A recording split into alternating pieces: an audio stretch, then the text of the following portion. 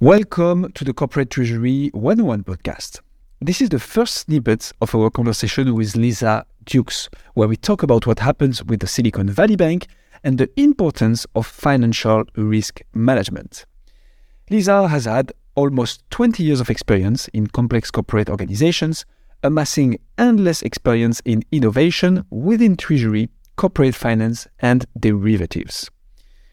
In the episode of today, expect to learn what is the series of events that led to the Silicon Valley Bank to fail, a fresh reminder of what financial risk management is and its importance, what happened with the interest rates over the last year, what are the consequences for corporate and corporate treasurers of the failure of the Silicon Valley Bank, and much more. Lisa is, again, quite impressive. The conversation might get a bit technical at some points, but we made sure with Hussam to summarize and translate into our own words each section of the episode. Also, if you are very new to Treasury, we highly recommend you to listen first to the following episodes so you can have a better understanding of the different terms tackled in this one. Episode 8 to episode 14 of the Corporate Treasury 101 podcast. They are rather short, between 5 and 10 minutes, and provide a high-level overview of what is financial risk management, the different types of risk, where they come from, and how to mitigate them. Last note, before diving into our fascinating conversation with Lisa, we are now on LinkedIn. If you would like to reach out, suggest a topic, ask a question, or simply say hi, we will be happy to have you there. Just look for Corporate Treasury 101. That will be us. With all that being said, please welcome Lisa Dukes.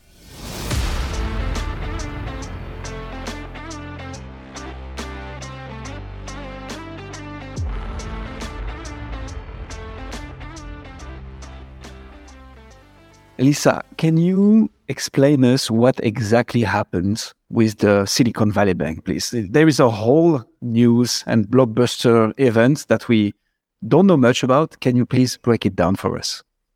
Yes, there are now lots of interesting articles and summaries of what happened, many of which seem to point to a few key components, including failures in interest rate management and poor regulatory oversight, which ultimately led to a run on withdrawals and its subsequent collapse. SVB had a huge and highly concentrated deposit base, in addition to concentration in customers from specialising in tech companies. Their deposits had grown significantly over the last few years following the pandemic, and they chose to invest a lot of that into much longer dated US government bonds. Now, whilst those themselves are not necessarily risky, without appropriate interest rate swaps to hedge the interest rate risk caused by that difference in duration, that created a significant asset and liability mismatch.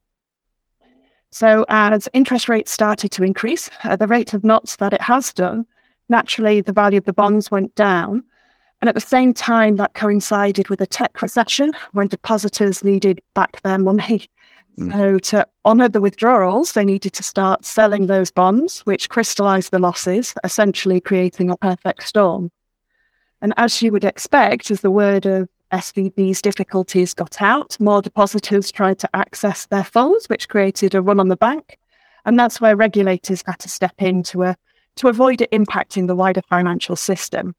Whilst SVB was the 16th largest bank in the US, it wasn't recognised as a globally systemically important bank, although I think it's fair to say that the impacts have been felt globally, with markets spooked enough to have a knock-on to the more strategically important Credit Suisse, which needed to be rescued only a matter of days later. I suppose the only other loosely interesting point is that it's been highlighted around the quirks of accounting presentation, and should accounting treatment drive commercial actions, there's very different accounting treatments for assets held to maturity versus those available for sale, and only the latter requires you to disclose gains and losses in the accounts, and that perhaps masked or contributed to a failure to hedge, leaving them massively exposed to a levered interest rate position when the rates kind of increase. Okay, so it sounds very much like there was an alignment of planets, as we say in French. I'm not sure that's an expression, but quite a lot of events that occurred provoking this downfall and like suite of events. You mentioned quite sometimes accounting and AFS. What are those exactly? AFS, so available for sale. There's two ways of recording them. So you can have available for sale or held to maturity. If you hold something to maturity, that sits on the balance sheet, as it says on the tin, really, until the end of the life of those bonds. If you sell a single bond that is marked held for maturity, then you have to realise them all as available for sale, which is where the P&L volatility comes onto the balance sheet, onto the P&L. Okay, so just to help you understand here and make sure it's clear for us, when you hold an asset, it has an accounting value that might be different from the market value. That will be the idea, and depending on where you sell it, you would have a result which will be negative or positive depending on the actual value at which you sell it compared to how it was written on your balance sheet. Is that correct? Yeah. So the value at which you buy an asset for will obviously change over time. Yeah. And if you are going to sell that before it matures or reaches the end of its life, then you mark to market that position on your accounts. If you hold it to maturity, you don't have to mark to market that position. Okay. And so mark to market, just for our audience, is comparing the price at which it's actually valued against how much you bought it, or how much value the asset was valued when you bought it. Essentially, yes. Super clear. I'm going to ask, do you declare which bonds you're planning to hold to maturity and which ones you're going to sell like ahead of time, or is it only at the point of sale? Like, from accounting point of view, while you're holding the bonds, how do you declare if they're marked to maturity or not? For full disclosure, I am an accountant, but I am not active in accounting in a technical sense. But you do have to define at the point you purchase them whether you're going to have it accounted for as available for sale or held to maturity. So you can't change that during the course.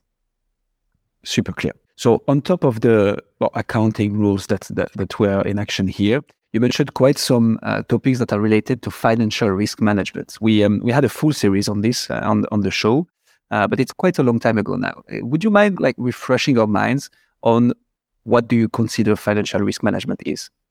No, absolutely.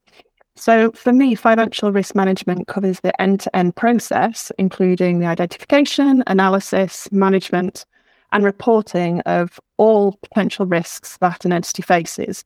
Now, that could include market risk, like FX, interest, or inflation, but also it could be credit, liquidity, operational, or legal risks, amongst others. Now, all risks, whether any action is taken or not, should still be captured, measured, and reported on. Mm-hmm. And you should agree a strategy to manage as appropriate to reduce that risk to an acceptable level.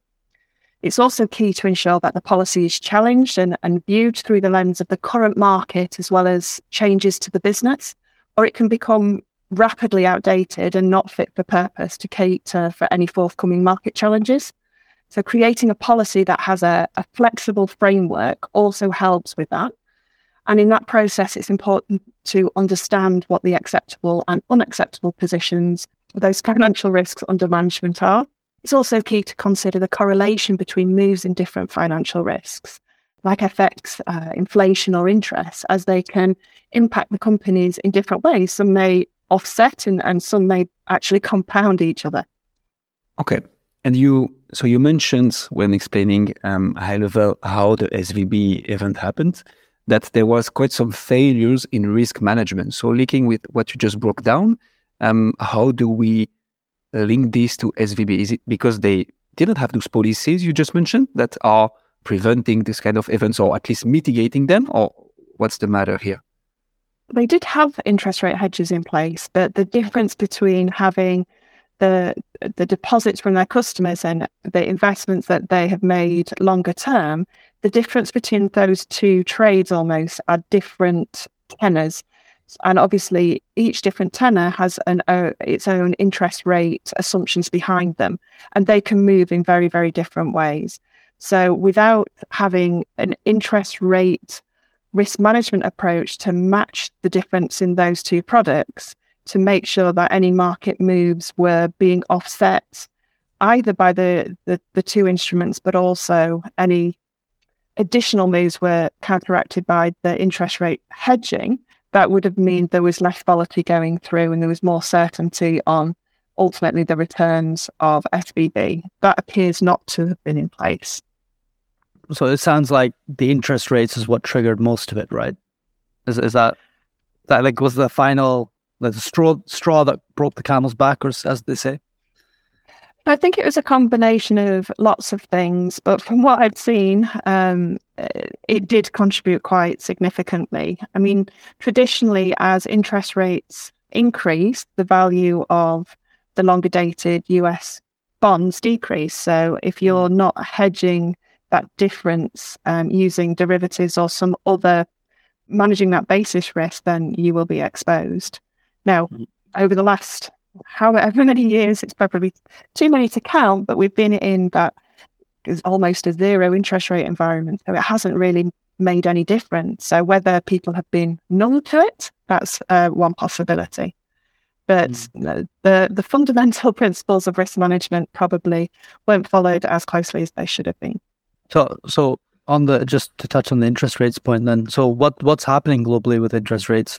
I mean, clearly they've gone up, and we've already touched it, I think, in a previous episode. But maybe you could just remind everyone like what's happening with interest rates globally, why they're going up, what's going on in the market in general that caused this.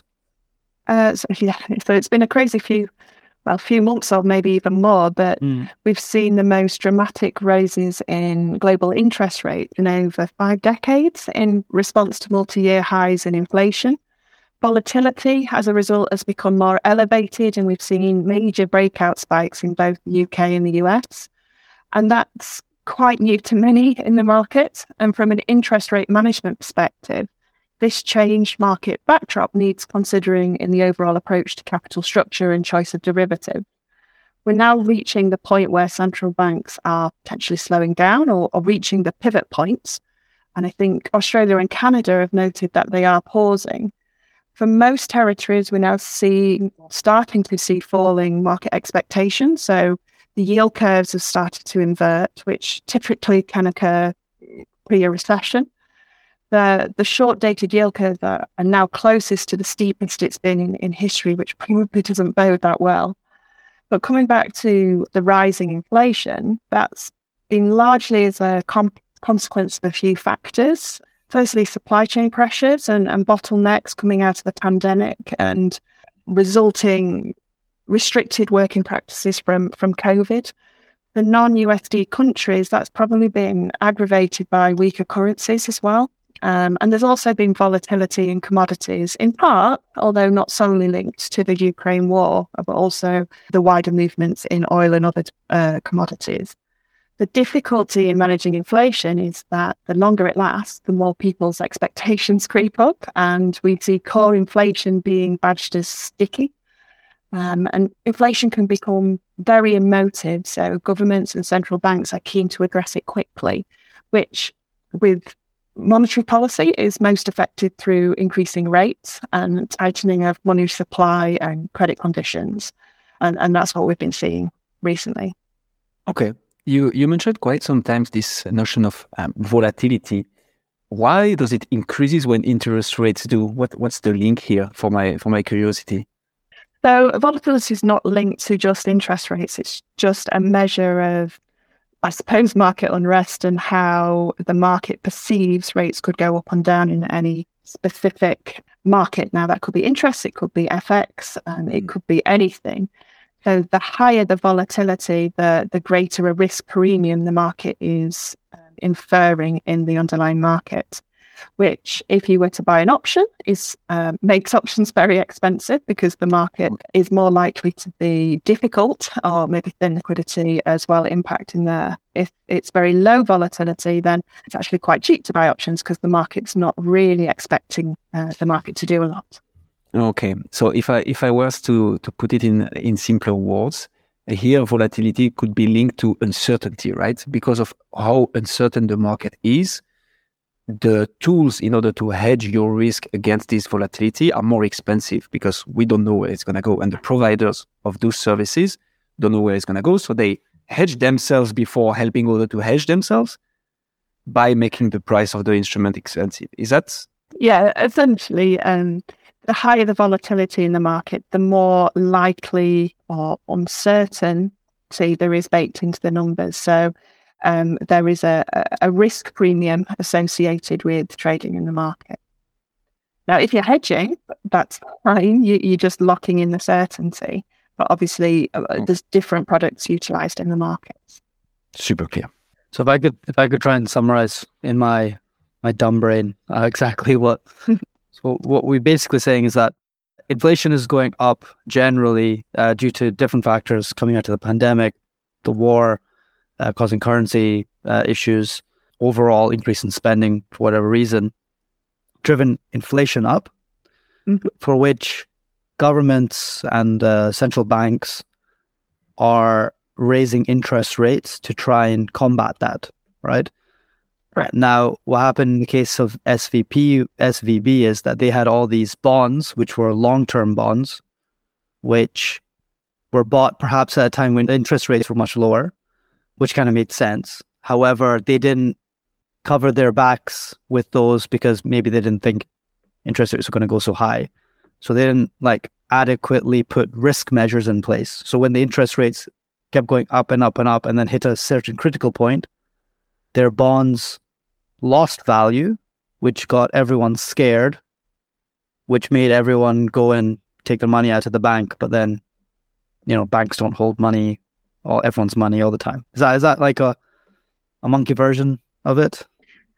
Yeah, I think so. But there was also additional factors. So it coincided with the concentrated customer base that they had all at the same time needed their money back because there was a tech recession. So if everybody's asking for their money back, but where they'd deposited their money in long-term bonds, if that had decreased in value and they're less easy to liquidate, they crystallise losses from having to sell the bonds at a lower price than what they'd bought them for. And then it just spirals. And you get, yeah.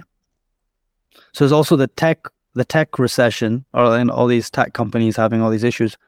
They were coming in to take their deposits out, which also meant that SVB, to get the money, had to sell the bonds at a loss. Correct. Yeah. Okay. Very cool. That makes sense. Overall, what would they have done? What could they have done better to, let's say, manage that interest rate?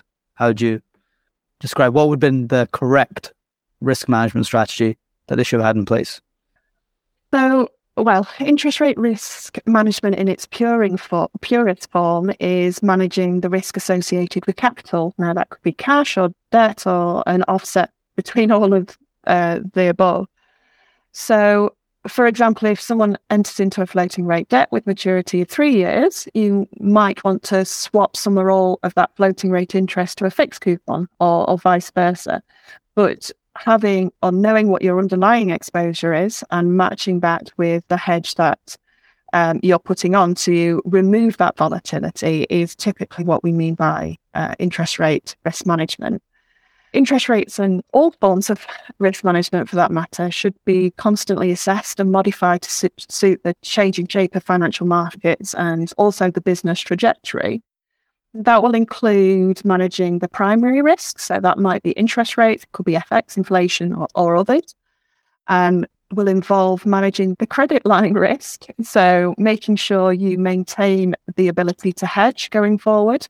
Managing the counterparty risk, so making sure that counterparties on all sides are suitably, I suppose, so counterparty lists can be to your customers or to your stakeholders. So for corporates, it would be the banks. So understanding those risks as well. There's liquidity and refinancing risks. So understanding that is quite key as well. And also managing the strategy and economic risks that you're trying to enable and protect. I mentioned credit line risk, and it's worth remembering that credit line utilisation can be quite high for longer dated swaps.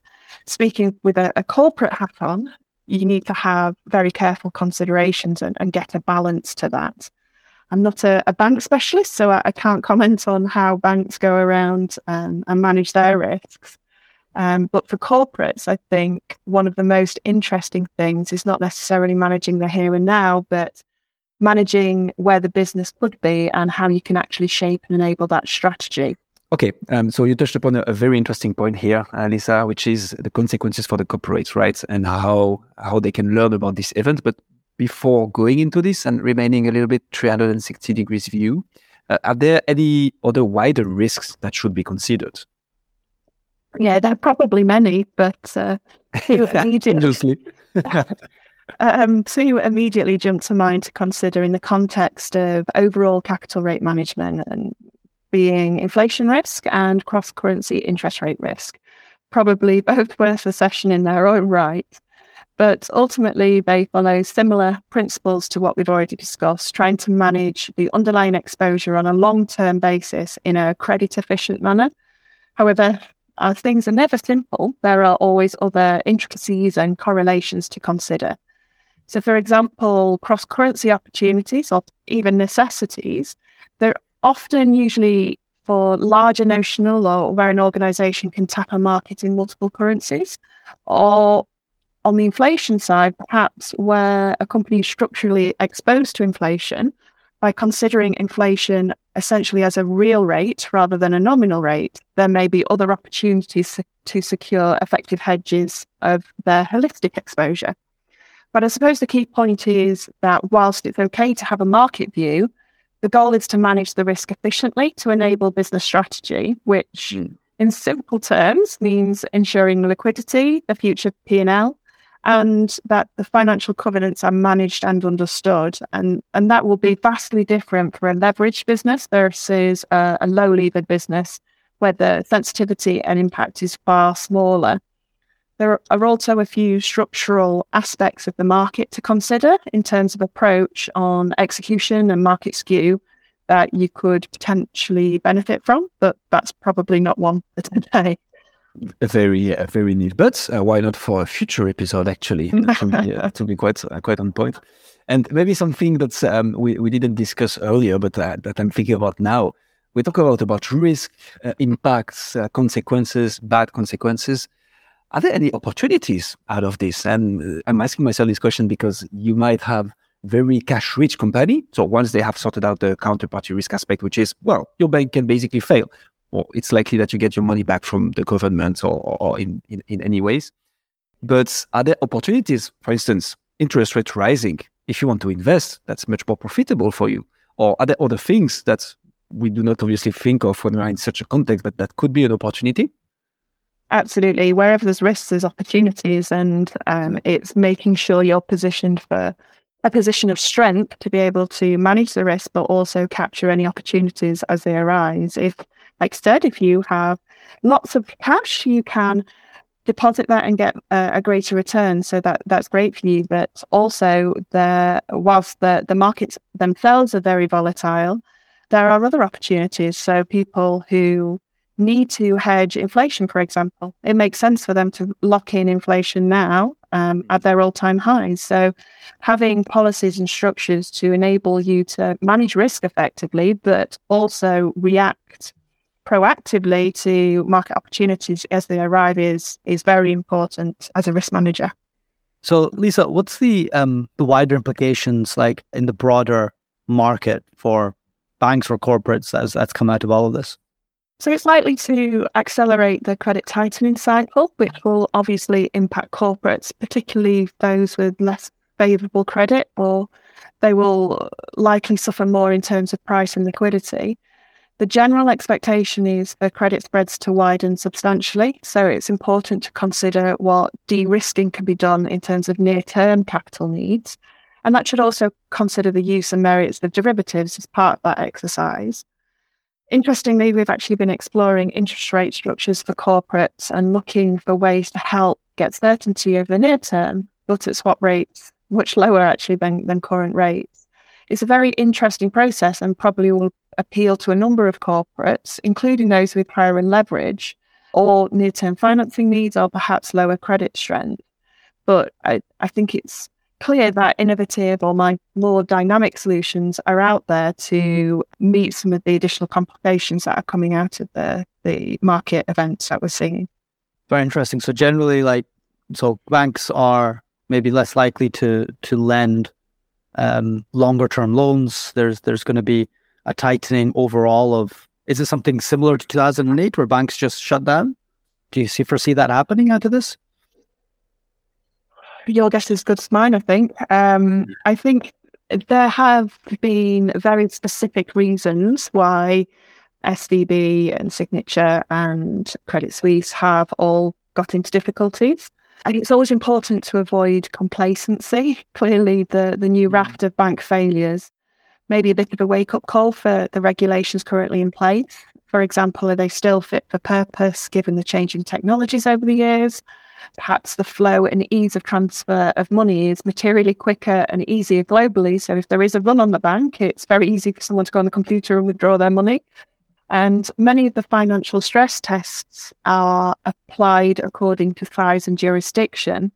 But the shockwaves felt that impacted Credit Suisse's market price. Those shockwaves came from bank failure that wasn't considered systemically important. So will that change going forward? And I will leave that to those who are more informed than me. Super clear.